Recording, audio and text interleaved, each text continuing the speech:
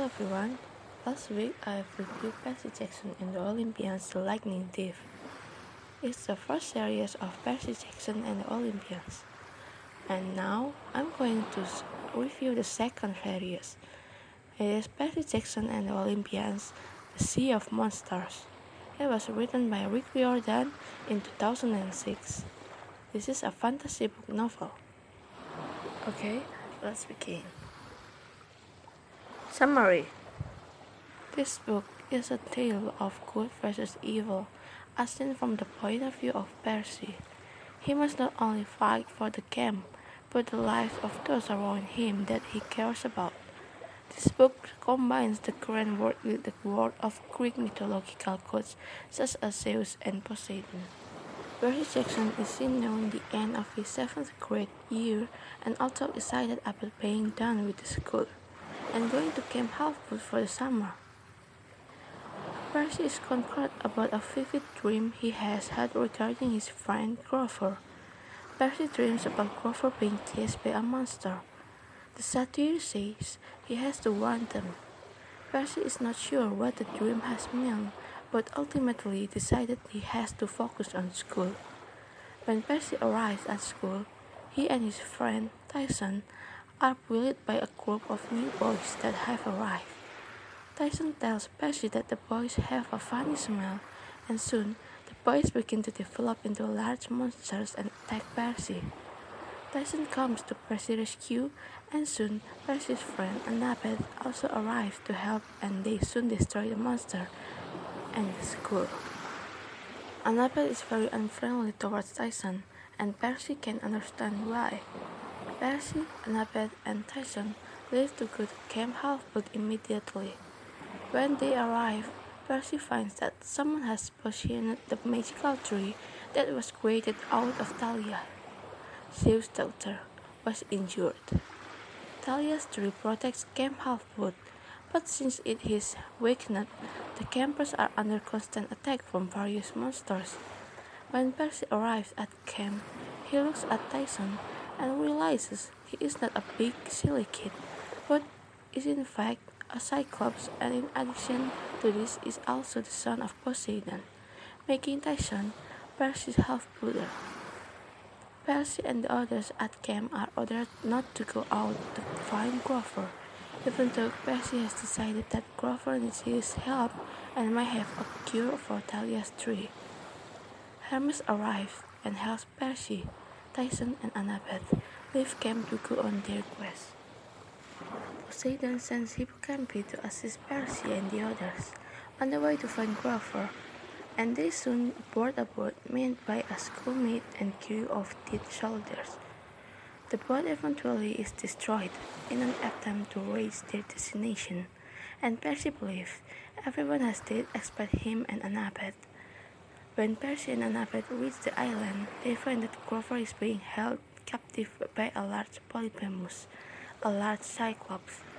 They are able to rescue Grover and the item that can save Thalia's tree, a golden fleece. While escaping, Tyson shows up and helps them evade Polyphemus. When they arrive back at Camp Halfwood with the golden fleece, the three does revive. Percy has been told of a prophecy that regards a child of the gods, although it doesn't specify which child. It is believed by many that Percy is the only child it could be. When the fleece is put on Thalia's tree, Thalia is pulled from the tree, fully recovered. Percy realized that Thalia could be the child that the prophecy speaks of, that could destroy Olympus, and that is the reason of the tree had been poisoned. Evaluation time!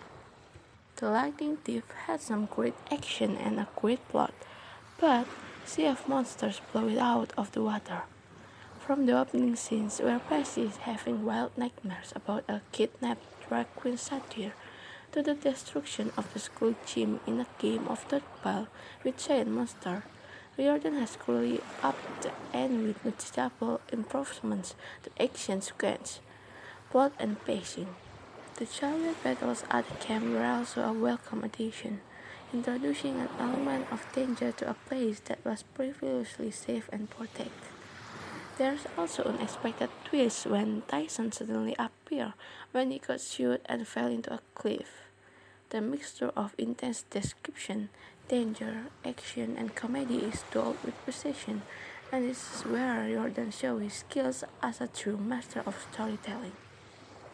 Percy Jackson is no longer the 2-8 teenager we first met in The Lightning Thief. He is filled with a lot more confidence and is starting to understand the importance of his position and heritage. Grover is not featured in his book as much as the previous one, mostly due to being kidnapped. However, he does provide some needed comic relief after the waves and waves of action. One of the new additions to the cast is Tyson, son of a Cyclops and half-brother to Percy. Tyson not only stands out as an asset on this journey, but also helps to shape the book's main message of accepting other people no matter who or what they are. Opinions.